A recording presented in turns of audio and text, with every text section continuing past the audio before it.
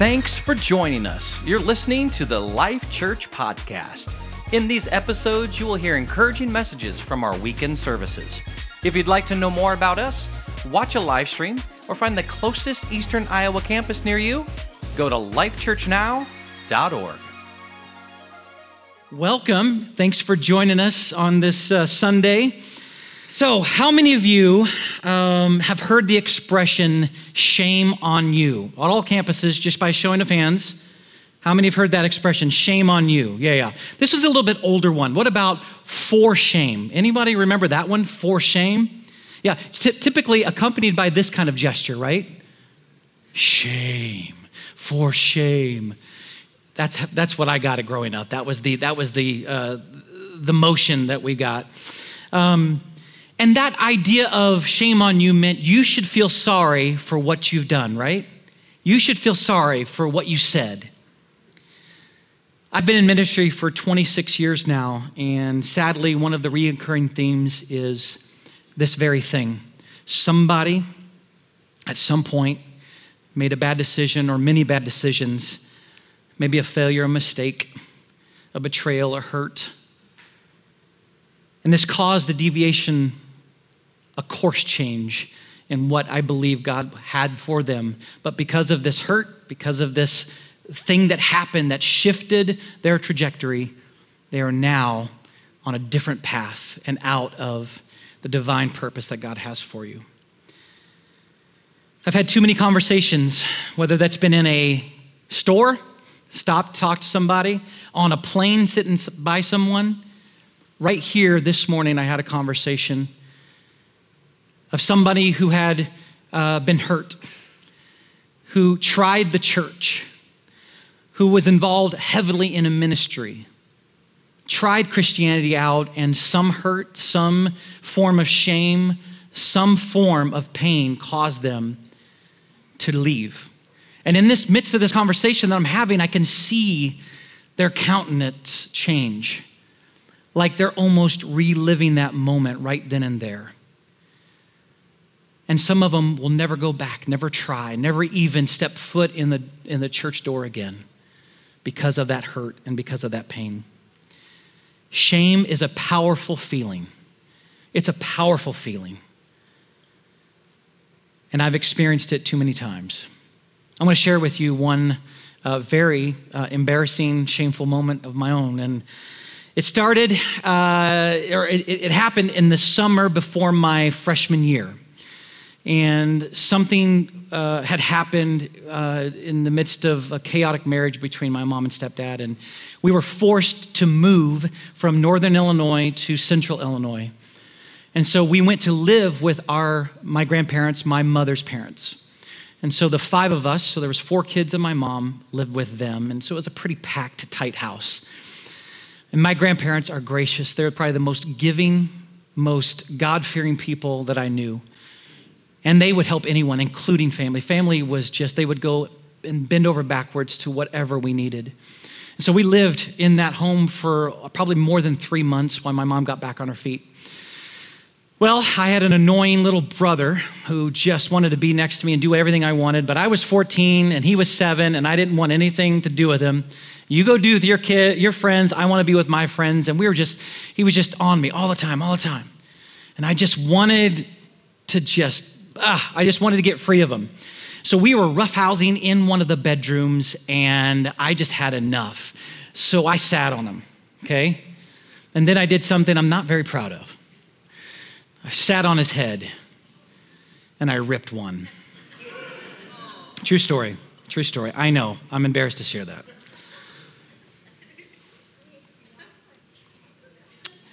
I turned around and in the door sill was standing my grandfather, who, if you've heard me talk about my grandfather, was my hero. He was the man that taught me to look, act, smell, speak like Jesus. He served my grandmother. He served others like no one I've ever known. He was my hero. And he looked over to me with this face that I'll never forget, put his fingers together, and he said, "You have disappointed me." And I felt it. I have just disappointed my hero. And I know many of you, given the chance to share your story, would have a story that you could share of shame, things that you're not proud of, regrets. Well, today, that's what we're talking about. Welcome to Life Church. I'm going to pose several questions, and I really want you to answer them to yourself, these questions. I really want you to just inside just think, okay, when I ask a question, reflect on it for a moment. Just don't let it just pass, okay? So the first question is, what do you think God thinks of you? What do you think God thinks of you? Because I think this question speaks to a lot of things that we see through. It filters a lot of things that we end up doing, saying, and how we treat people through this question, the answer to this question. So we're going to come back to it at the end of the message here. So, and there are many examples in scriptures about different moments of shame. We don't have time to go through all of them, but I want to focus on one particular person and one particular incident that I think would reveal some things to us and bring us hope to possibly heal those broken places. Amen? So before we get into our main text, which is John 21, for those who have a Bible and want to turn to that, we're going to get into Gospel of John, chapter 21. We're going to go there here in just a minute. But just give me a few moments because I need to preface this and give you some backstory of our main character, which is Simon Peter, because this context gives you the setup and you can understand what is going on in John 21 because of what I'm getting ready to share. So Peter's the guy that acts first and thinks second. He's the first to step up to a challenge and read the instructions later, right? He's reactive instead of reflective. He's protective and not passive. He's the ready, fire, aim kind of guy. And he was one of Jesus's closest and earliest disciples. So if you remember, Peter was the one that got out of the boat and walked on water with Jesus. He was the one that spoke up when Jesus asked, "Who do you say I am?"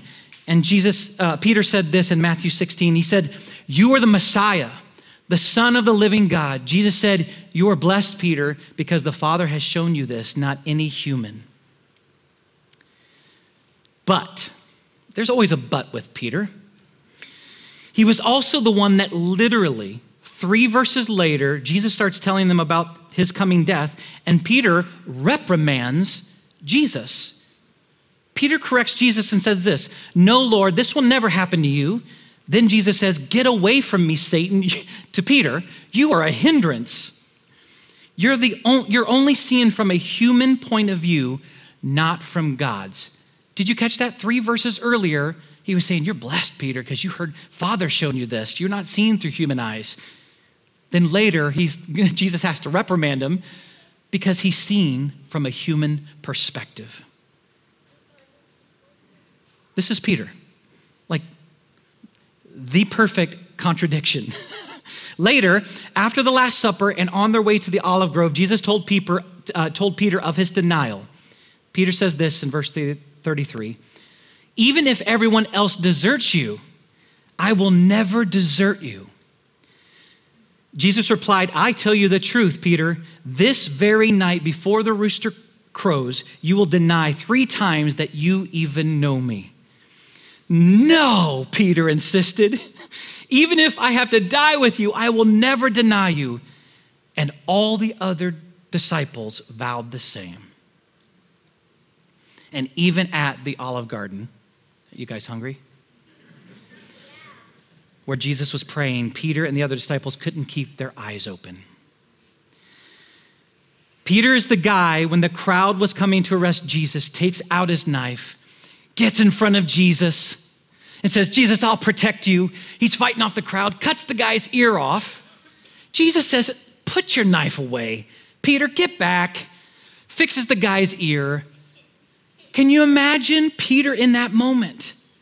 Just being like, "I'm just doing my job. I'm just trying to protect you." And Jesus like, "I don't need your protection." Just shaking his head. "I don't need you. I don't need you to do this. Did you forget that I'm God?" This is Peter. We need the Peters of the world. We need the Peters to run out at battle. We need them. And I'm selfishly saying that because I am one. I'm a Peter. I act first and think about it second. I'm the guy that got arrested because I convinced my buddy to break into our grade school to go play basketball on a Saturday when the school was closed. I'm that guy. My parents left me in jail, knew I was there. They had already called them, left me in jail to learn my lesson. And boy, did I. Tyson, I'm looking over you. I committed a crime. Just letting you know. I'm the guy that thinks about the consequences after.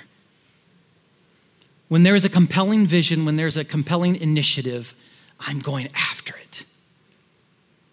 And then I'll think about the results later. So back to Peter. They arrest Jesus and they take him to a courtyard. Peter followed them at a distance, and this is where the crowd ridiculed and mocked Jesus. Then a servant girl says this, "Hey, you're one of those disciples with Jesus." And Peter says, "I don't know what you're talking about." Then yet another girl says this, "You're with those guys with Jesus in Nazareth." He goes, "I don't even know the man." A little while later, another group says, "Hey, you must be one of them. You sound just like him." So what's Peter's reaction? He starts swearing and cursing and doing all kinds of things to show them, "I'm not with those guys. Those are goody two-shoes." And he denies him again. The rooster immediately crowed and says, the Lord looked at him. In that moment, Jesus looked over to him. And Peter's reaction was what? To run and to weep. Oh, how many of us run away? How many of us have ran away? That's a reaction that we have. Peter was dealing with great shame, and maybe you can imagine yourself in his shoes. In fact, maybe while I'm talking, something flashed in your mind of the moment that you experienced shame or hurt or pain or mistrust. And you ran. You moved to a different state. You moved into a different house. You got away because of the hurt and the pain. So now I needed to share that so you can so that we can fast forward into John 21. John 21 is found in the New Testament, fourth gospel in, Matthew, Mark, Luke, John. We're in chapter 21. And you now know the context in which we enter the passage. So let's go into it. John 21, verse 1. Later, Jesus appeared again to the disciples beside the Sea of Galilee. This is how it happened. By the way, this happened after the death, burial, and resurrection of Jesus. This is at the time period, okay? So he had already appeared a few times to the disciples. So this is after that. In fact, this is the last appearance that we see here in John, okay? Verse 2, several disciples were there. Simon Peter, Thomas, Nathanael from Cana in Galilee, the sons of Zebedee, and the two other disciples. Simon Peter said this, "I'm going fishing." Now, if you know Peter's story, you know that he was a what by profession? A fisherman, that's right. So that shouldn't be too shocking, right? That he's going to go out and fish. But I want to submit to you today, I think there's more to this. I think this was distraction for Peter. Don't forget all the betrayal that just happened just recently after Jesus' death, right? This happened, what he had done happened right before he was crucified. So this is fresh in the mind of Peter. And I think that just like us, we kind of go back to, if something doesn't work out one time, we're going to default to the thing that we've always done, that we've always known. We're going to default to that thing. And so for him, to hear all those hurtful things that were said about him, to remind himself of all the things that happened to Jesus and how he betrayed him, this is a way to get away and remove himself from his mind, to get his mind thinking about something else. He could just throw a net without, and it be mindless to him, but it's a distraction from what happened. So I think there's some heavy weight to this, and he's recoiling back to what he knew. I'm going back to work. I'm going to throw in that. This is who I am now. I've betrayed Jesus. There's no way I can live this out. I've hurt him. There's no hope for me. Then scripture says, we'll come too. You see, Peter is a leader. He's one of the main leaders of the disciples, and they want to be with him. And believe it or not, you are too. There is someone in your life that you're leading. It could be work, yes. It could be your personal life, but there's someone that looks up to you that you're leading, that will follow you. And here's what happens. Our decisions rarely just affect us. They almost always directly or indirectly affect those closest to us. Let me say that again. Our decisions almost always directly or indirectly affect those closest to us. So they went out into the boat, but they caught nothing all night. Verse 4, at dawn, Jesus was standing on the beach, but the disciples couldn't see who he was. Jesus called out and said, fellows, which actually is young boys or children. Have you caught any fish? No, they replied. I don't have an answer to this. But I have a question. These disciples spent years with Jesus, a few years with Jesus, night and day. How did they not know who was talking to them? Now, there is another time. He appeared to them a few times already, so this wasn't the first time, but it just surprises me that they did not know who he was by his voice. Now, it could be, he was about 100 yards out from shore, Scripture says, so it could be the distance, and they really couldn't tell. There's another instance where Jesus disguised himself so they wouldn't know, but then even Mary thought he was a gardener, and others thought he was a ghost when he appeared to them. But they didn't know right away that it was Jesus talking. Verse 6, then he said, throw out your net on the right side of the boat and you'll get some. So they did, and they couldn't haul in the net because there were so many fish in it. Does this story at all sound familiar? This is a deja vu moment for Peter, because this very scenario happened in Luke chapter 5. How many, by show of hands, all our campuses here, how many have seen The Chosen? Okay, if you have not seen this TV series, please do all that you can to find The Chosen and watch this. Season 1, episode 4, this scenario in Luke chapter 5, where Jesus first meets Peter, is a brilliantly crafted and acted scene. You can see the angst of Peter. He has thrown the net one side to the other all night long, coming up empty, zero, nada, zilch, nothing came up. So he rows into the shore and he gets there, and guess who's on the shore? It's Jesus. Jesus is preaching to a crowd. Jesus comes up to the boat and says, hey, can I use your boat? They can't hear me. I need to get back out in the water so my voice can reflect off the water so they can hear me better. And Peter says, sure, I don't need it. Go right ahead. Jesus preaches his message. He gets done and he goes, Peter, go cast your net a little bit further out. And Peter's like, no, you don't understand. I've done this all night. There is nothing. Peter, just do it. Peter rows out just a little bit further, throws his net, and what happens? The net gets so full that it almost, the scripture says that it takes the boat over, so he has to call in for help to get the amount of fish into the boat. Peter gets back to shore to talk to Jesus, and what does he do? He falls down in front of Jesus, throws himself down and says, get away from me. I am a sinner. And Jesus looks back at Peter and says, nope. Peter, come follow me, because I'm going to make you a fisher of men. This is the very scene that Jesus recreates for Peter to remind him that he is here. In Peter's greatest moment of failure and shame, Jesus is showing Peter that he is not too far gone. But does Peter get it? Nope, Peter doesn't get it. And it takes John to say this to Peter in verse 7. John says, it's the Lord. So of course, John confirms it. Peter then heard that it was the Lord, put his tunic on, jumps in the water, and headed to shore. I'm not a regular swimmer. I am a decent swimmer, but I have never swam what Scripture says they were 100 yards from the shore.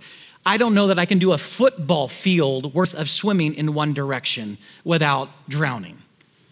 This is Peter's reaction. His determination, his gut reaction is one Scripture says, he literally throws himself out of the boat to get to Jesus. I don't know too many people here that once you've betrayed somebody and caused them pain, that you're running back to them. Why does he run back to Jesus with such fervency? He runs back to Jesus because he knows he's going to be heard. He knows he's going to be forgiven. He knows he's going to be safe. He knows that Jesus' hand is going to be wide open and saying, come on in, come on in. I know you hurt me, but you're not too far gone. This is what Peter is going through in this moment. So what is it for you? What is in those moments that you are, that's causing you to run away? Because see, don't miss this. Peter is now, instead of running from God, this is the moment that he turns to God. And I'm hoping today that this is a turning point for you. Are you running away? Are you turning toward Jesus? When they got here in verse 9, they found breakfast waiting for them, fish cooking over a charcoal fire and some bread. This would be really, I've skipped over this, I don't know how many times, I've just passed over it, just giving, oh, cool, Jesus made a breakfast, great, he fed them, all this other thing. And then we got to the important thing, right? The verses coming up where he talks about how much do you love me, Peter? But this breakfast is not just any breakfast. You see, Jesus said, hey, bring in your fish. Come, bring your fish. But this scripture says, he's already made the food. He doesn't need their fish. For me, this is symbolic of, we have all these gifts, we have all this talent, we have these finances. God doesn't need any of it. He wants you. This was a relationship. This was an opportunity for connection for Jesus. It had nothing to do with what they could bring to the table. It was everything about what God could offer them in that moment. Why do I highlight this charcoal here? What's so significant about that? Fire was an everyday occurrence. Fire was their light. Fire was their cooking ability to cook and boil water. Fire was everywhere. But only 2 times in Scripture is this word mentioned. And it just so happens to be in John 18, where Peter denied Christ. And he's warming himself by a charcoal fire. Peter didn't get it when Jesus provided the miracle of the fish in the net. Maybe Peter will get it when he's warming himself or cooking this breakfast on a charcoal fire. Jesus is thinking about Peter in every moment of this interaction. He's thinking about him. He's recreating these special moments that only Peter knew and only him would understand the significance of what is happening. Verse 15, after breakfast, Jesus asked Simon Peter, Simon, son of John, do you love me more than these? What is Jesus asking? Who are these? I mean, right there, the disciples are there. The fish are there. What are these? I think these are everything. For Jesus, this is a matter of the heart. The fish represents their profession. The disciples are Peter's friends. And Jesus is asking Peter, do you love me more than your job, Peter? Do you love me more than your gifts and your talents? Do you love me more than making that money and those vehicles? Do you love me more than your friends and your family? How much more do you love me, Peter? Do you love me more than these? Yes, Lord, Peter replied, you know I love you. Then feed my lambs, Jesus. And then Jesus repeated the question, Simon, son of John, do you love me? Yes, Lord, Peter said, you know I love you. Then take care of my sheep, Jesus said. A third time he asked, Simon, son of John, do you love me? Peter was hurt and asked Jesus, and that Jesus asked the third time, and he said, Lord, you know everything. You know that I love you. Then Jesus said, feed my sheep. Peter, do you love me? He asked 3 times. How many times did Peter deny Jesus? Do you see any connection? Every morning that Peter would have woken and heard a rooster crow, he would have been reminded of those betrayals to Jesus. Every time. Jesus is taking into account, he knows that he betrayed him 3 times. 3 times is significant in the scripture. Anytime you saw something repeated 3 times, you know you gotta pay attention. And Jesus is saying to Peter, remember that you betrayed me 3 times, but I have forgiven you 3 times. And he's also reminding Peter in these moments, he's showing him that you can be forgiven, you can be restored. Jesus is pointing to the core of the situation, core of the moments of his hurt and his pain. This is what Jesus is doing. Every time Peter would have heard that, I can just see himself thinking, I'm a loser. I will never amount to anything. Look who I betrayed, the King of Kings and Lord of Lords. So what is it for you? What is it the trigger for you? What is the thing, the song, the moment, the movie, the phrase, the house? What is it for you that triggers something that goes back to your pain, to your betrayal, to your hurt?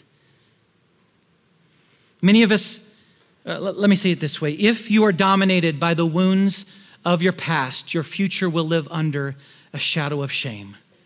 And Peter is saying this, or Jesus is telling Peter this: failure is not fatal, Peter. Your failure is not fatal. You are not too far gone that I cannot reach you. And many of us have grown thinking about failure is that. It is fatal.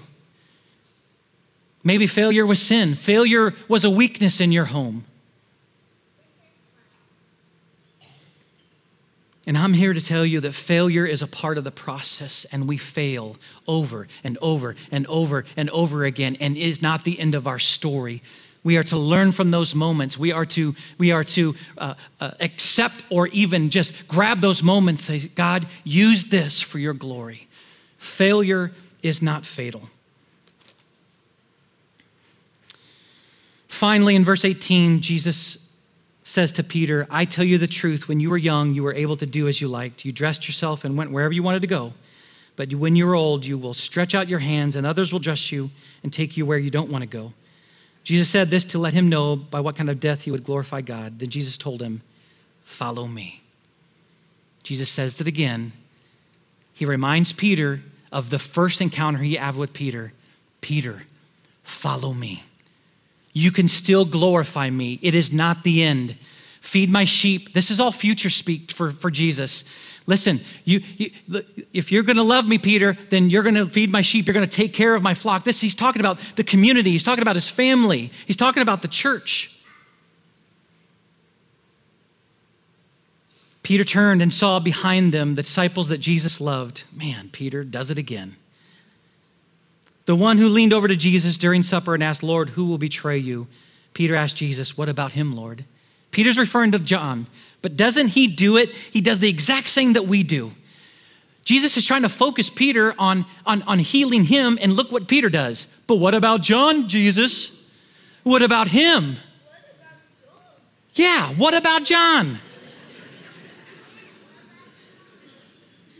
We do this every time. I've been looked over for my position. I didn't get my bonus because so-and-so. God, I would do this, but my girlfriend. God, I would do this, but my wife, my husband, my boyfriend. If I got the promotion, God, you know I'd give you. Jesus, I see this vision. Maybe it's just me, just slapping Peter. Hey, you, Peter. No. Don't look over there. Don't look over to John. No. It's not about them. It's not about Nathaniel. It's not about any of them. You follow me. Peter, it's not about that. It's about you. What are you doing? You follow me. And I just want to give that to you. It's not about this thing. It's not about Brandon, Biden, Trump, or Karens. What are you doing to follow Jesus? How are you following him? It is not about that. It's not about them. It is about us.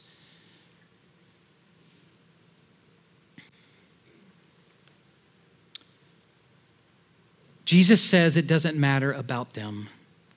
I'm talking about you. And he personalizes this whole thing for Peter. Don't you think that he could do the same for you? He can personalize your situation. He is such a personal God. If we have that connection, if we have that relationship with him, he just open-handed. All that shame, all that hurt and that pain can go away. And you may be asking, did he not care about Peter's sin? In fact, it says that, he didn't dismiss Peter's sin. He paid for it on the cross. It's not dismissed. He paid for it. This is after he resurrected. He went to the cross for you and me. For our sin, forever paid for. You guys can be free. We can be free from the weight of shame. And if that shame was removed from your shoulders, what freedom would that bring? I asked you the question, what do you think God thinks about you? And I hope that the answer that you have is that he thinks you're pretty great. He thinks you're worth it. If he did this for Peter, don't you think he could do it for you? He can do it for you. In just a moment, I'm going to have you stand and I'm going to pray. We're going to have some prayer team on the side. And I don't know what it is for you. Maybe there is a shame that you haven't let go of. Maybe there's a betrayal, a hurt, a pain. Maybe it's a reconciliation of a relationship that you've let go too long and you have said, until they ask for my forgiveness, I'm not gonna go to them. Maybe you've been the one that's caused the hurt and you need to go to that person. So whatever that is, I'm praying the Holy Spirit speaks to you in a very personal way today. Those of you watching the campuses in Wilton and Cedar Rapids, this is for you.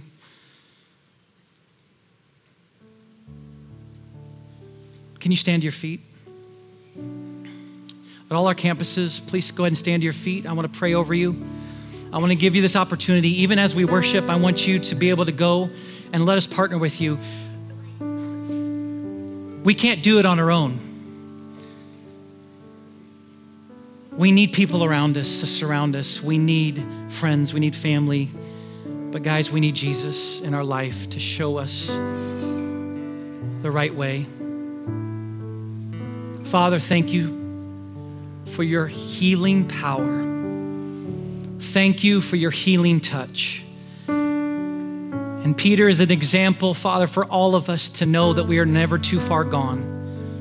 That even though he betrayed you, God, I can't even fathom that, betraying you. But yet the reality is, God, we have betrayed you. And yet you forgive us. You throw your hands up wide. You cook breakfast for us. You give us the moment and the opportunity. You remind us of what you did time and time again, of the freedom that you offer, and you do it each and every second of the day. Your freedom is available to us. So God, we cry out for those who need to call you Savior, those who need to claim you as Savior and give their life over to you. God, I pray that that happens in this moment.